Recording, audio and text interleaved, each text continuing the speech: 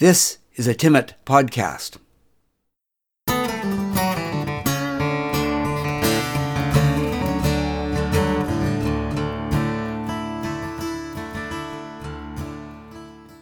This podcast is part of the series On the Marge. This episode is part of the second series. Chronologically, it falls somewhere before episode 35.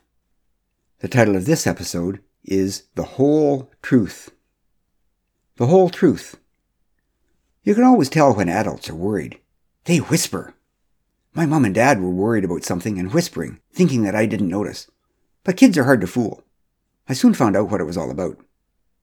"Alex, do you know what court is?" asked my mom. "Oh yeah, that's where the judge wears a big funny wig and pounds his hammer and says, 'Order in the court.' I don't know why he does that, though. Does court smell funny?" "Well, I'm not sure that's exactly how it goes," said my dad. "And I think it's order, not odor. He wants everyone to pay attention." "So I think you get the chance to go to court and see what really happened," said my mom. "They want you to go and tell about things you know, to help Mr. Klimaszewski." "Why would I want to help Mr. Klimaszewski?" I asked. "He shouted at me for drawing on his sidewalk with chalk. We were only making roadways for our little cars, but he said we couldn't do that anymore, so our roadway came to an end at his sidewalk. That spoiled everything." "Well, if we can help people, we do," said my dad.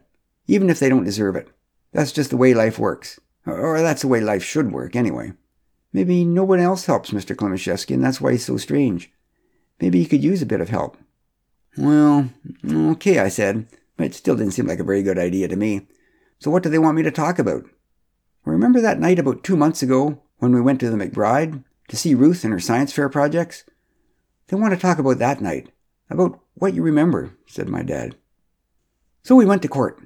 It was in a big building downtown, the courthouse. There are real live fish in a pond right there in the building, indoors. Megan has an aquarium with fish, but they're tiny. These are big orange fish, and you could see them swimming around.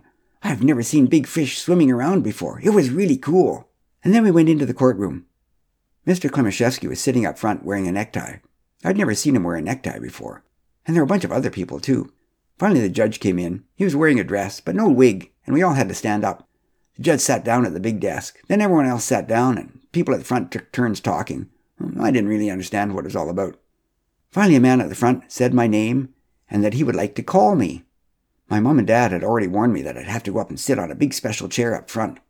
They pushed me forward. As I walked toward the front, I said to the man, "It's okay, I'm right here. You don't have to call me, and I don't have a phone anyway." Not quite sure why everyone laughed at that. "It's true, I don't have a phone." "Okay, Alexandra," said the man. He seemed very nice. "Could you sit on this chair? Do you want your mother or father to be with you?" I looked out over the court, past Mr. Klimaszewski and his necktie, to where my mom and dad were sitting.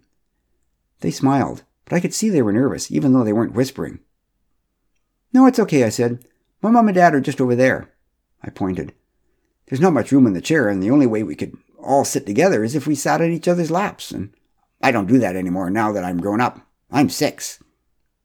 People in the court seemed to laugh really easily at things that weren't even funny. "Fine, then," said the man. "Now, could you tell me what it means to tell the truth?" "Oh, that's easy," I said. "That's when you say what's real, like not telling a lie." "Have you ever told a lie?" asked the man. I didn't really want to talk about that, but my mom said that I had to tell the truth. I looked over at my mom and dad. My dad smiled and nodded. "Yes," I said. "I told a lie once." "Can you tell us about it?" asked the man. He didn't seem mean. He just seemed curious. "Well, Mrs. McPherson brought over a big plate of chocolate cookies one day. We each had one for supper, but there was a whole lot left on the plate when we were done. So when my mom and dad were cleaning up the kitchen, I gave one to Quark, and I ate the rest.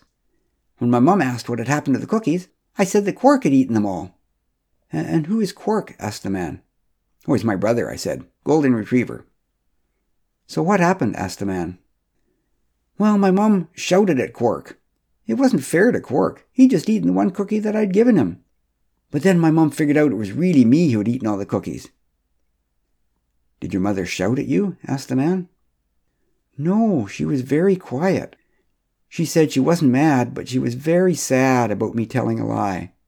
She said she couldn't trust me if I told lies, and she hoped it would never happen again, and that made me feel very sad too." Well, okay, maybe my mum was a bit mad when I barfed the cookies all over the rug. I think it was too much chocolate all at once. So what did you learn from all that? Asked the man. I learned that telling lies makes things really hard. Like for Quark, who got shouted at, even though it wasn't his fault.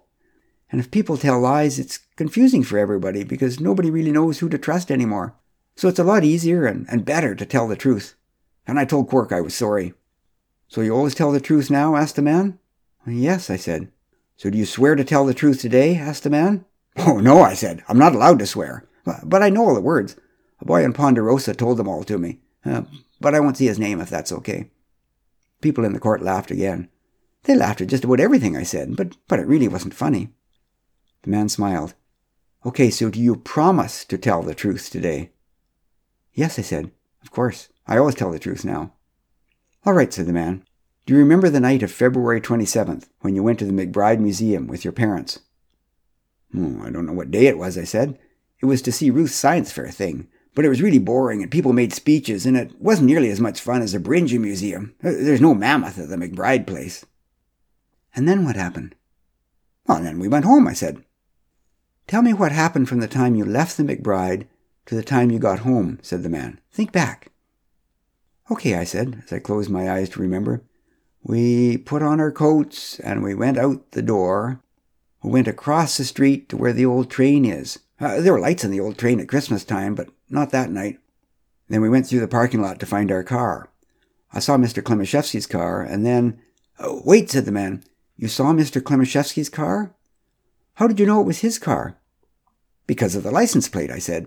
I recognized his license plate, and it was his car. The man said to the judge, the parking lot by the old steam locomotive is on the other side of Front Street from the McBride Museum. It's a block away from the 98 Hotel, where the accused testified he spent the evening. Then the man turned to me.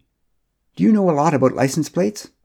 I know a little bit, I said. But Mr. McPherson knows way more than I do. You should ask him. He has a whole garage full of license plates, nailed on the wall. He collects them. He has some really old ones, and he runs a website that tells all about them. But just Yukon ones. And he tells me all about them when he's in his garage. So I'm going to show you some license plates, said the man. And I want you to tell me what you can about them, okay? This sounded like a test. I really wasn't ready for that. I got a bit nervous, but I said, okay. The man took a plate out of an envelope and held it up for me to see. Read what it says on it and tell me all about it, he said.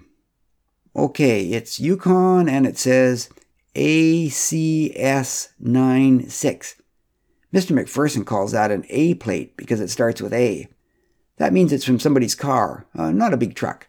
And because it's an A plate, it belongs to somebody who's been in Yukon for a long time, because the first plates started with A. Good, said the man. He turned to the judge. For the record, this is an early issue passenger plate. Then he turned back to me and held up another plate. What about this one? It's Yukon and it says DAF93. That's a D plate, and it might be from a bus, or maybe a fire engine, or the big sucker truck that comes to suck out the sewer pipes. I think all city trucks have D plates. The city people who came to fix our playground all had D plates on their trucks. Oh, you're doing fine, the man said to me. To the judge, he said, for the record, this plate is a municipal vehicle plate from the city of Whitehorse. He held up another plate. And this one? That's CZA82. That's from a company vehicle, like a truck or something, not somebody's car. It's a C plate, but it's also CZ, so that means it's fairly new. The man looked at the judge. Commercial plate, he said. Recent issue. Commercial! Yeah, that's the word I was looking for, I said. Commercial, not company. But I never understood why they say commercial. Like it's not like a TV commercial. When the people in the courtroom stopped laughing, the man looked at me again. Okay, so you said you saw Mr. Klimaszewski's car in the parking lot near the old train across from the McBride Museum. You said you recognized his license plate. Do you know license plates from other people on your street? He looked down at some papers. On Walnut Crescent? Well, yes, I said. Could you please tell us about them? He asked. Well, Lily's plate starts with ANN, which is crazy because her name isn't even Anne. But she has a bunch of Anne of Green Gables books that she's going to lend me someday. That's how I remember. And Mrs. McPherson's license plate starts with B-A-T. My dad says that Mrs. McPherson is an old bat. Well, that's crazy too, because I don't even think she plays baseball. I looked over at my dad. His eyes were closed, and he looked like he was having a headache. I looked over at Mr. Klimaszewski. He was looking straight at me, not smiling, but not frowning either. So, said the man, tell us about when you saw Mr. Klimaszewski's license plate that night. How did you know it was his?